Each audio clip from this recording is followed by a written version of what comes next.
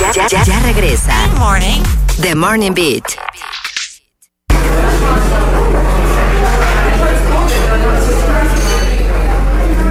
Michelle, nuestro mejor queso, presenta nuestro Coffee Break. Como todos los días, aquí venimos a hablar con ustedes de dudas existenciales, de temas del momento, de opiniones en general, porque queremos conocer la tuya y aquí también vamos a exponer la nuestra para llegar a mejores conclusiones. Eso es así. Y bueno, el día de hoy. No, nosotros hoy estamos tomando del catch-up noticia de que Tania Baez, que es una comunicadora del país, de una generación como de los 90, 2000, ¿verdad? Sí, ella es una eminencia, tuvo su programa y sabe mucho de esta carrera. Ha dicho un comentario que básicamente hoy en día hay gente al frente del micrófono que no debería estar, ¿verdad?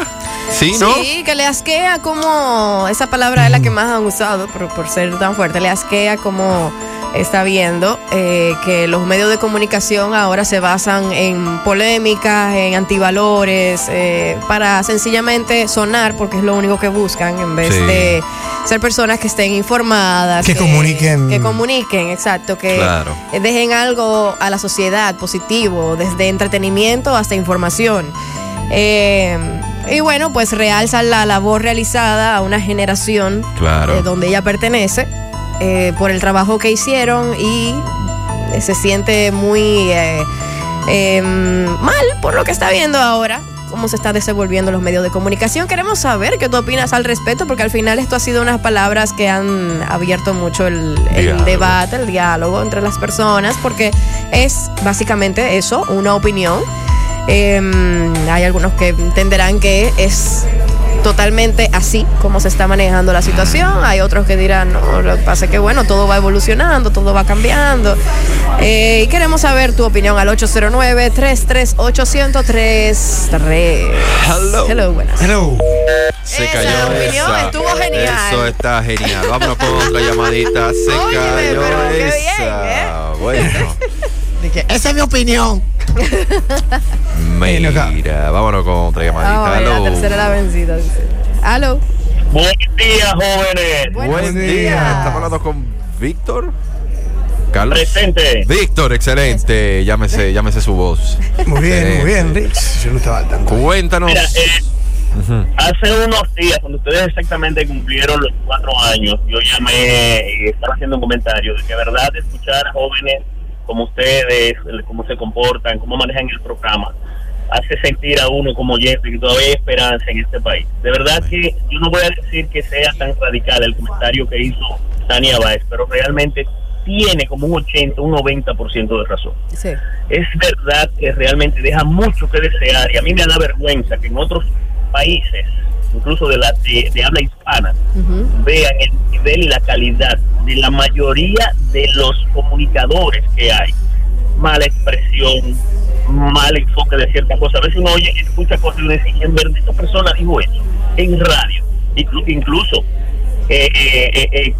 cuestiones y definiciones de situaciones que totalmente desatinadas, pero lo dicen con una autoridad que tú es alarmante. O sea, tú estás desinformando la falta de educación, la falta de incluso de compostura que hay. Realmente da mucho que decir. A veces tú ves un programa, y lo digo y es lamentable decirlo, y lo convierto con todo el círculo que estoy.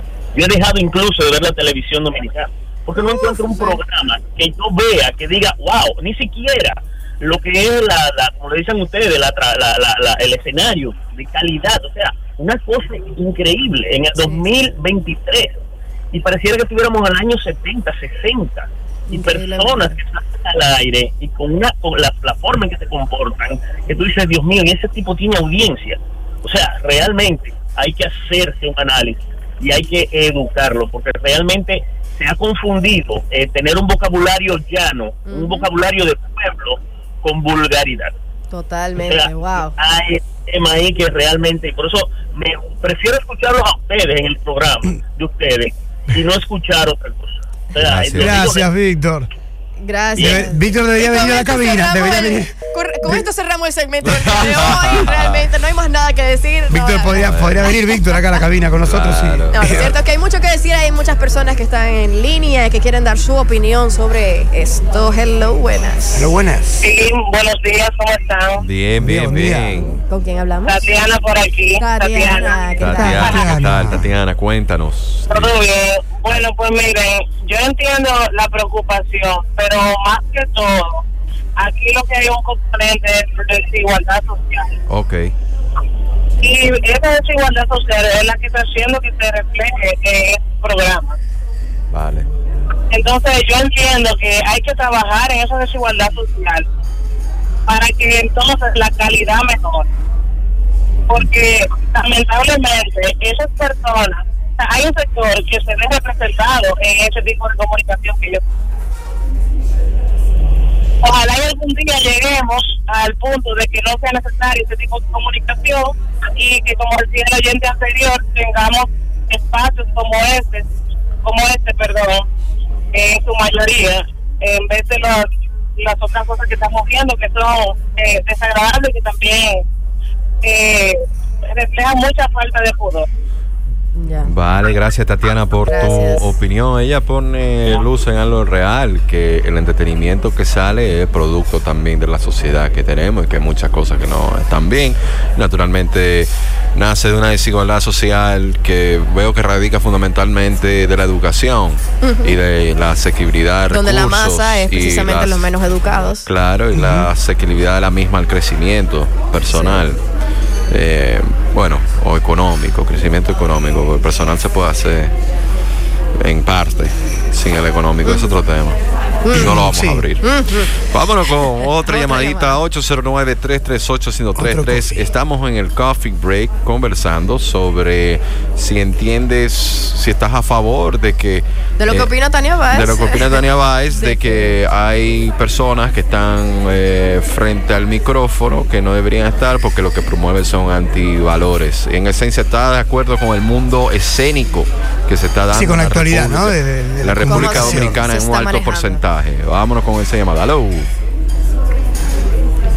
Hola.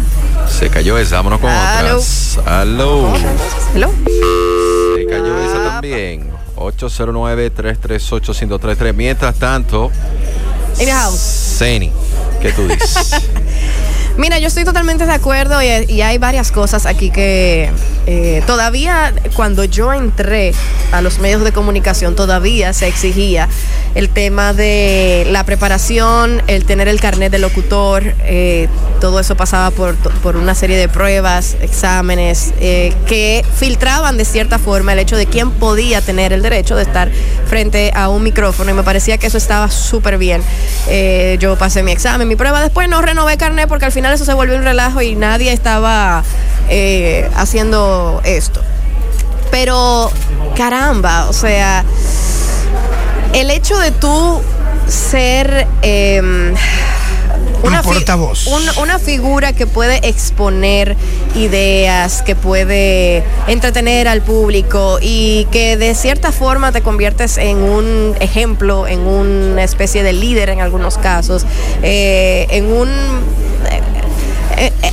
alguien que las personas quieren seguir, que escuchan, que se nutren de esa persona, de esa celebridad, de ese comunicador. Cónchale, por lo menos que hable bien, yo creo que es importante.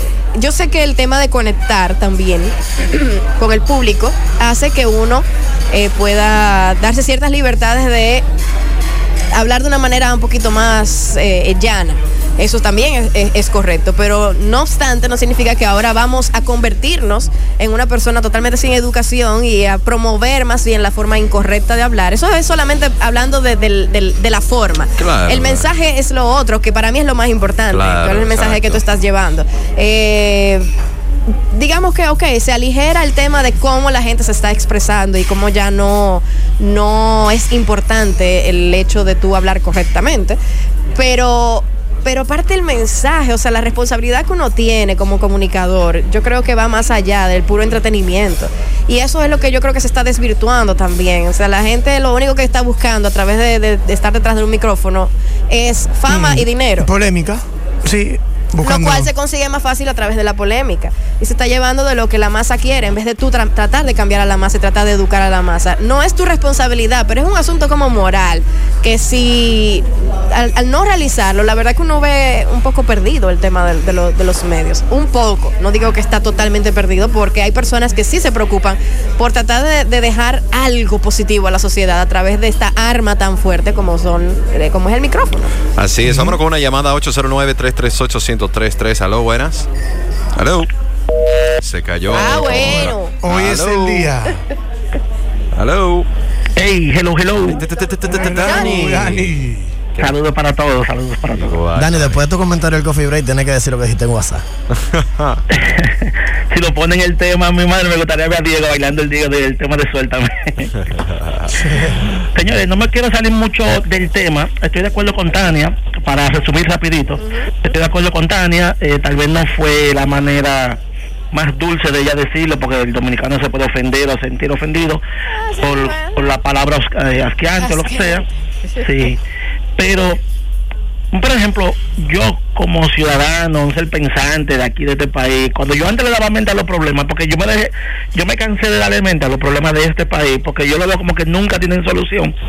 Señores, todo radica, como dice Ricardo, en la educación. Tenemos que tener educación para todo, hasta para comer en la calle o lo que sea. Entonces yo me pregunto, ¿por qué es tan difícil, no para ni para el que pasó, para todos los gobiernos que han pasado por este país, ayudar o resolver ese tema de la educación? No hay una falta, como esa falta de interés, que es bueno vamos a mantenerlo así, bruto, todo el tiempo, o con falta de educación, para que siempre sea más fácil de gobernar. Es como que siempre como la misma trama. Así, señores, con la salud. Mire, ¿ustedes saben cuántos hospitales aquí que dejaron? El gobierno pasado dejó un hospital, el del Morgan, allá atrás, casi a terminar, y este gobierno no lo ha terminado, como que no le interesa la salud de nadie. No sé si me entienden, es como que los problemas reales del país, como que no le interesan resolverlos. Entonces, no sé, mano, aquí no hay solución. Yo estoy muy decepcionado. Entiendo que la solución es cuando ya la mayoría de la gente tenga suficiente conciencia, que empieza a demandar otro tipo de político y una calidad más alta, ¿sabe? Pero eso requiere que las personas sean más pensantes y estén más conscientes de qué de verdad se está haciendo allá arriba en el gobierno, cómo impactan las políticas que se toman, cuáles deberían ser las políticas que se deberían tomar. Pero también los medios de comunicación hacen su aporte ahí, positivo o negativo. Naturalmente. Es un aporte. Naturalmente. Sí, y yo creo que en general lo que se ha perdido, o sea, se ha perdido la elegancia, se ha perdido el respeto, se ha perdido el compromiso. Todo, y es en general, no solamente en los medios de comunicación, pero o sea, la elegancia en sí, la formalidad, es cada vez más denigrada, por decirlo de alguna forma. O sea, no se está valorando. Sí. Ese tema de ser elegante, de ser educado, eso no tiene nada que ver con el dinero, ojo. Nada que ver con tu posición social. Una persona es elegante cuando trata de ser de alguna forma correcta en la forma de accionar. El respeto, señores, eso cada vez está más escaso. O sea, el respeto se pierde en las redes sociales, el respeto se pierde en cómo conducimos en la calle, el respeto se pierde en cómo tratamos a las personas en general. Estamos peor y el compromiso es otra cosa también, que todo es tan express y todo es, si no es como yo quiero, pues no me funciona. Se pierde el compromiso con lo que hacemos, el compromiso que tenemos con otras personas.